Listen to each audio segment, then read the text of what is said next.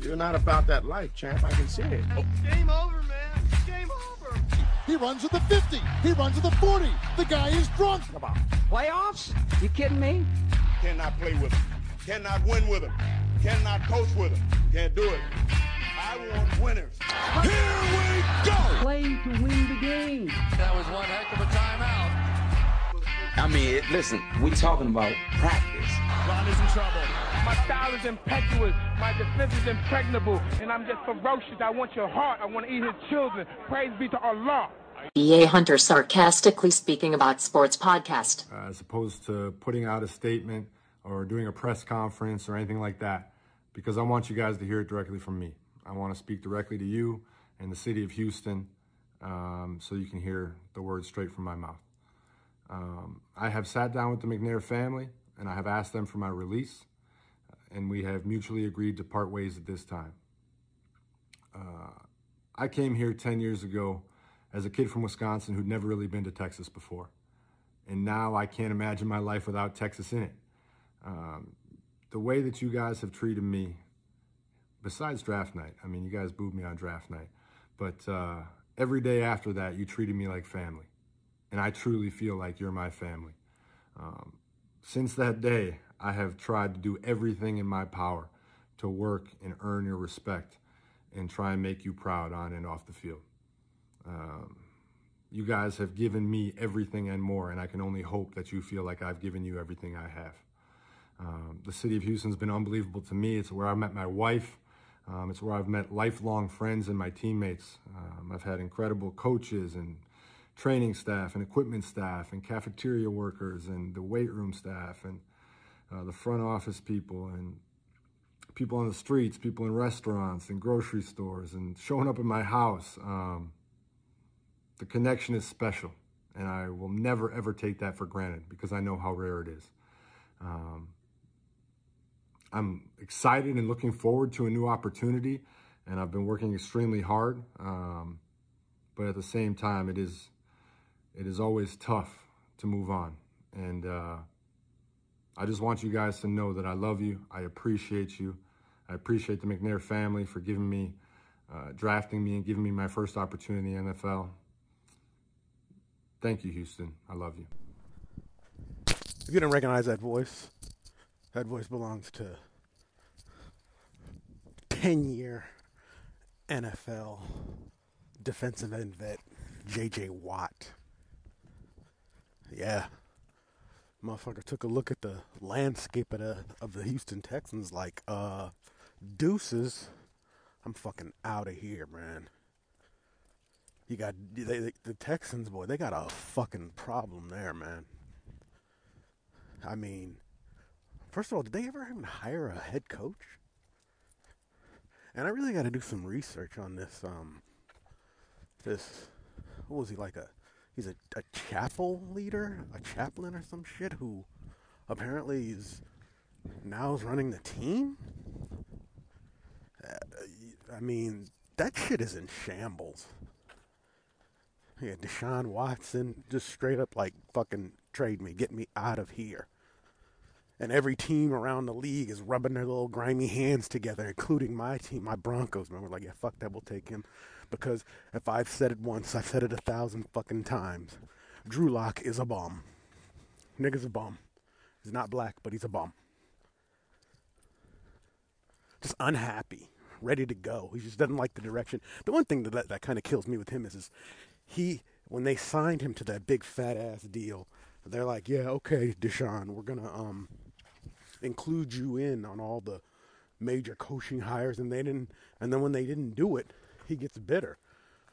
I mean, I think that players should have some input, the quarterback, but it's like, dude, you're not writing the fucking checks. You're the quarterback. You work for somebody. I mean, and it's all the whole player empowerment thing, where players nowadays realize they have the fucking leverage and they use it. And I'm over here on the sideline talking shit because I'm not a player. If I was a player, I'd be using that angle too, but I'm not. So I'm just going to sit on the sidelines like the rest of us couch potatoes who love sports and bitch about it. This motherfucker's unhappy in the NFL. It's like apparently there's an epidemic of unhappiness in the NFL amongst quarterbacks. Aaron Rodgers, he's another one who's unhappy. We'll see. The thing with that motherfucker right there is it's finally he's finally got to the point with the Packers. He's done everything he can do. I mean, and he's had good teams. This year the defense wasn't that great, but the offense was. He's played at a high level, won another MVP, but word around the campfire is he wants out. But the thing with him, his unhappiness is it's not like he's achieved a bunch and he's already won a championship. So in a way, you're kind of like, you can't really be too pissed off. Dude, I swear to God, every day I decide to come here with this dog, these people are here at the fucking park. Every time I come.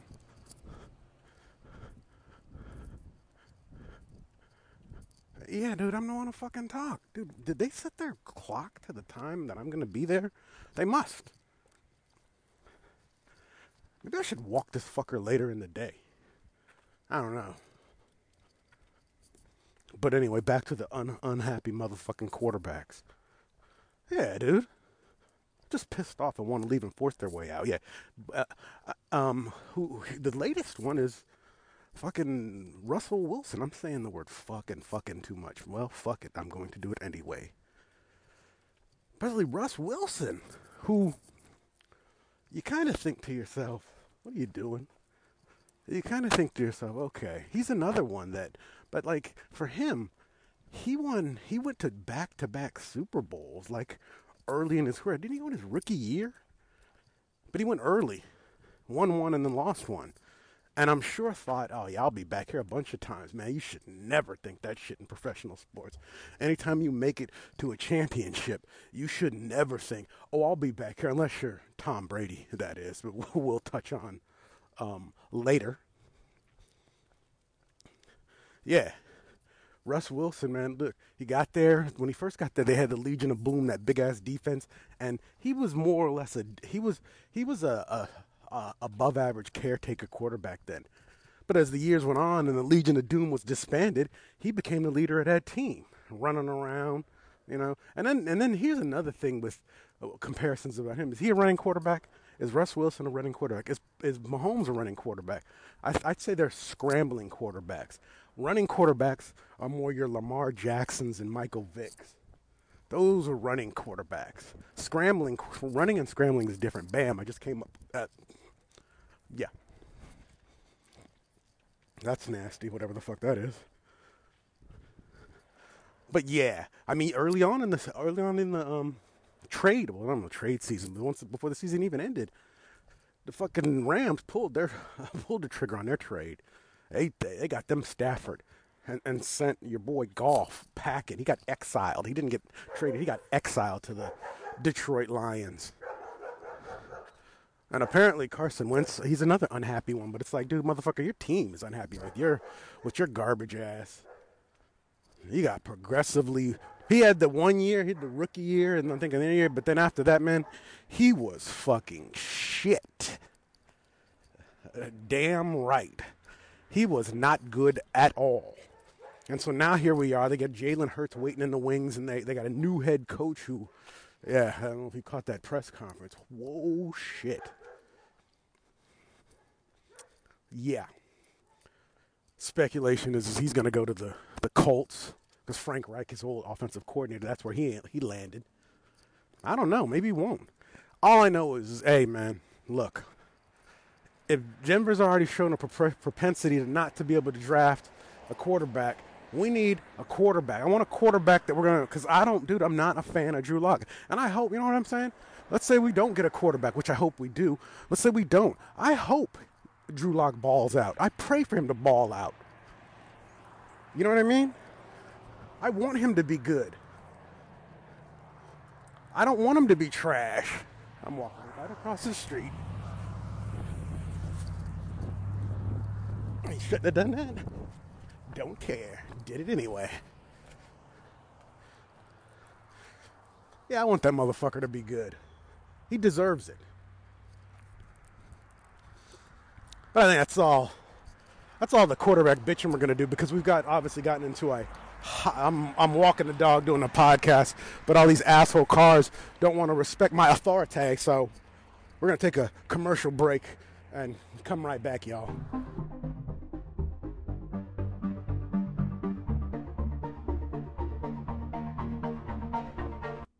Could you imagine if you were Triple G? Yeah, Triple G. Not the boxer. The broad that fucking used Gorilla Glue on her hair, a.k.a. Tessica Brown. Look at this. I looked it up on the thing. Tessica Brown, a woman who went viral after applying Gorilla Glue adhesive spray to her hair, has undergone a procedure to salvage what remained of her hair and finally brought it to an end to the ordeal that has captured people online. And my first question was when everyone was talking, how the fuck did we even find out about this chick? Who put this shit up? And why is some shit like this going viral? I mean, some moron uses glue, some certain type of glue to glue her fucking track back in. And here it is. The 40-year-old, oh my God, you're fucking 40? Whoa. The 40-year-old who shared her unfortunate predicament on TikTok underwent a 4-hour surgery in Los Angeles where the adhesive was removed, according to TMZ, which was given exclusive access to photos and videos of the surgery. It had been more than a month after she initially styled her hair in a sleek ponytail. That shit was in there for a month? Boy, that answered a bunch of questions. Number one, I was like, where the fuck does this dum-dum live? Los Angeles. Number two, how did we find out? She put it up on TikTok. Wow. And I feel bad for her because she's going to be forever known as the Gorilla Glue girl. Triple G. And she's not a girl. She's a grown-ass, middle-aged woman. Whew. This is where I need my drops. The Tiger Woods drop. That's what I need right now. What happened? There it is, baby. That's the one. I wasn't sure if I still had it because I'm using my iMac, which I just got back. Well, I got back like last week from the Best Buy. Had to make a fucking appointment and take it there. And yeah, dude, they're pissing me off too. You make the appointment, you go there, drop it off, don't hear anything for a while, and then all of a sudden you get a call. Yeah, we were able to save most of everything. We reinstalled. We might lose some data and blah blah blah. I'm just like, hey, look, I don't give a fuck about the data. Just say the computer.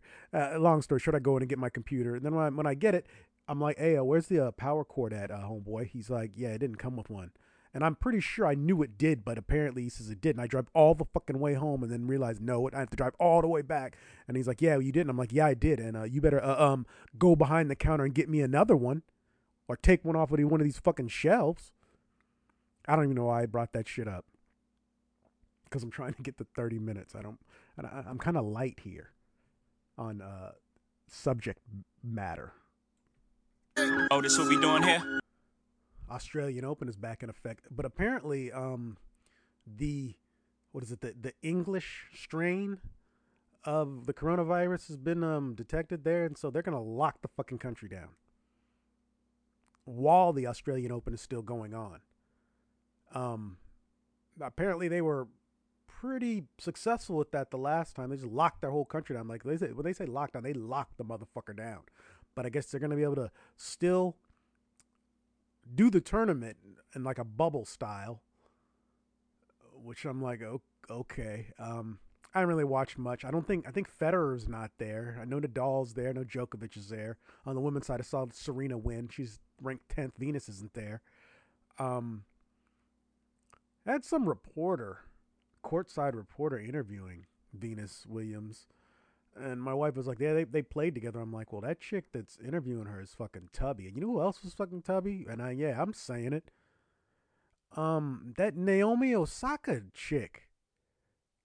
Did you see her giddy up? She's got like a cat suit on, but then she had to have the nerve to have like a skirt. And all it did was add to her gut.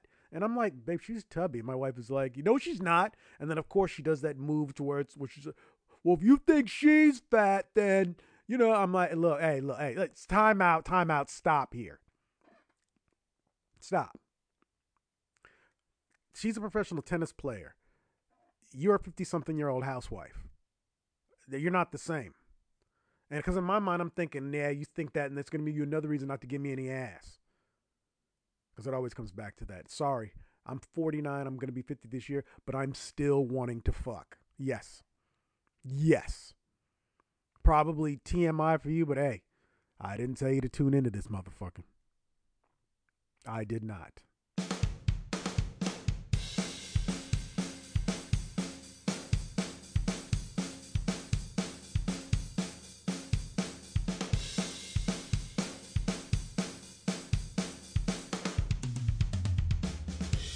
That was dope.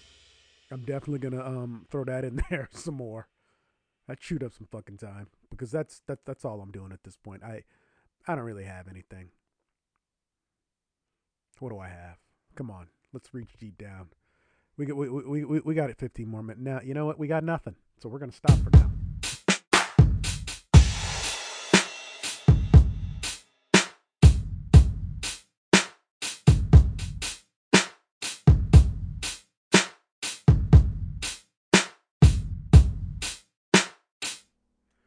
Shit was kind of fresh. I think it was. These new beats, man. The internet is, I feel like it's let me down. Yeah. How the fuck have I not had an interview with Moose Hat guy storming the Capitol? Why have I not? I believe he was charged. I mean, let's. Here's what we do. We go to Wikipedia. That's what we do. We go to Wikipedia. That's where we figured out. Okay, what's the guy's name? Jake Angelini, born Jacob Anthony Angelini Chaseley.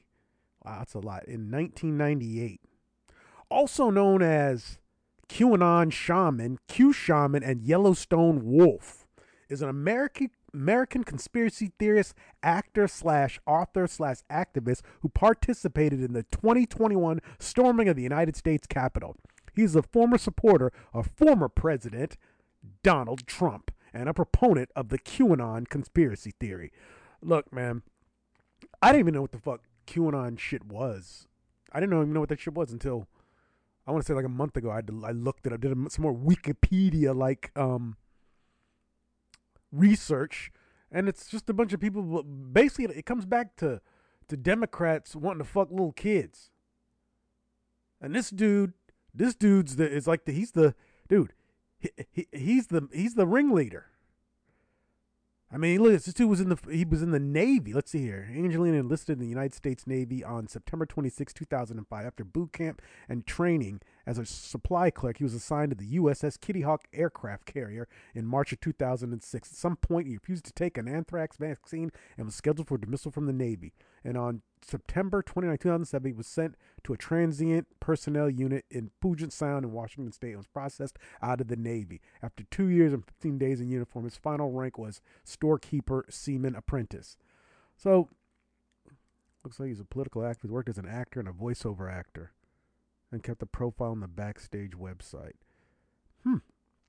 So the dude's an actor and an activist. Dude, you need to get your representation to fucking to get you an interview, something, man. I mean, because you got all this visibility, dude. I want to hear you. I want to hear what you have to say. Maybe I need to comb through the internet more to find more about this guy. Because I cannot believe he hasn't been on some show barking his nuts. Yeah. I know, well, it may not matter because that motherfucker's going to go to fucking prison. Yeah. So Jacob, hey, if you ever want to tell your story, man, I'm personally putting it out to you. Hit me up, B.A. Hunter, sarcastically speaking about sports podcast. I know I said it's sports, but hey, I do everything. I do it all, man. It's sports, it's pop culture, it's whatever I find interesting. And my friend, I find you interesting. Just putting it out there.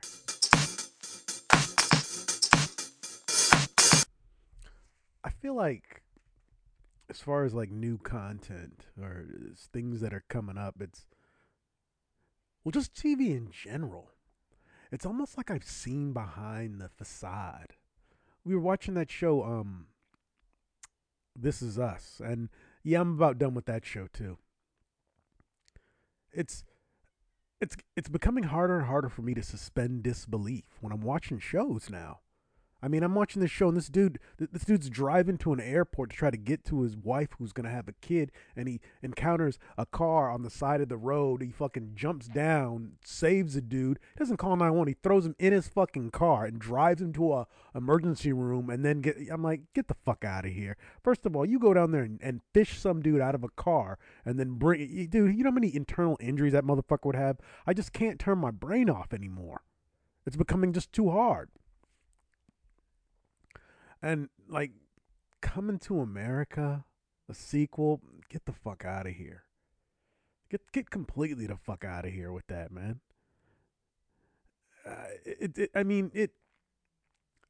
I see what I think they came up with the idea last year when Eddie Murphy he like made a return to the Saturday Night Live. He hosted it, which was good. That's maybe when you should have put it out. A year later, he's not hot like that anymore.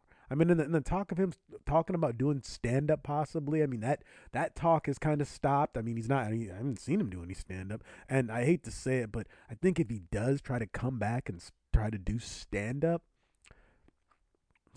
he's not going to live up to what he was. How the fuck can you live up to that?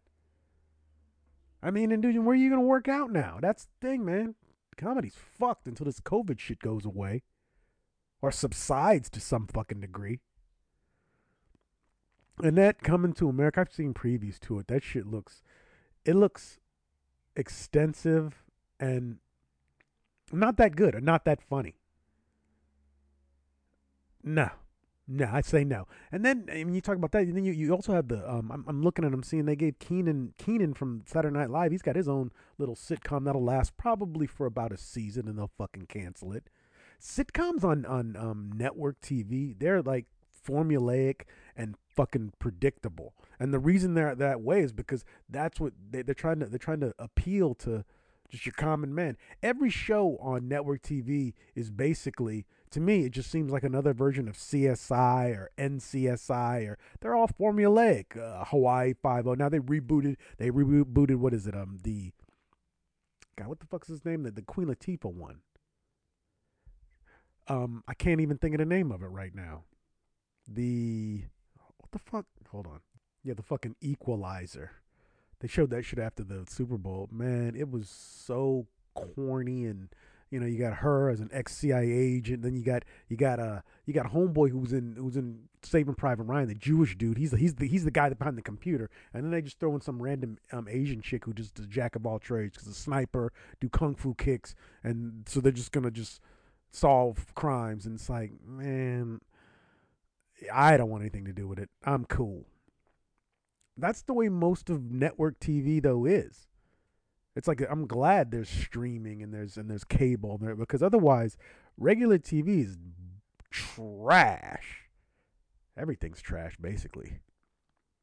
No, it's not. It just feels that way. I mean, it's like, if you break down like a movie or a TV show, you look at it and it's scenes. Everything's a scene, and it's all make believe. None of it's real. Like I think I started feeling that when I started watching like the Avenger movies in 4K, and I could see behind the curtain, and it's kind of like, man, this shit ain't real. And I knew that, but it just, I don't know, man. I don't know. Maybe I'm just growing up. About fucking time. 49 years old. Gotta grow up eventually. Or do you?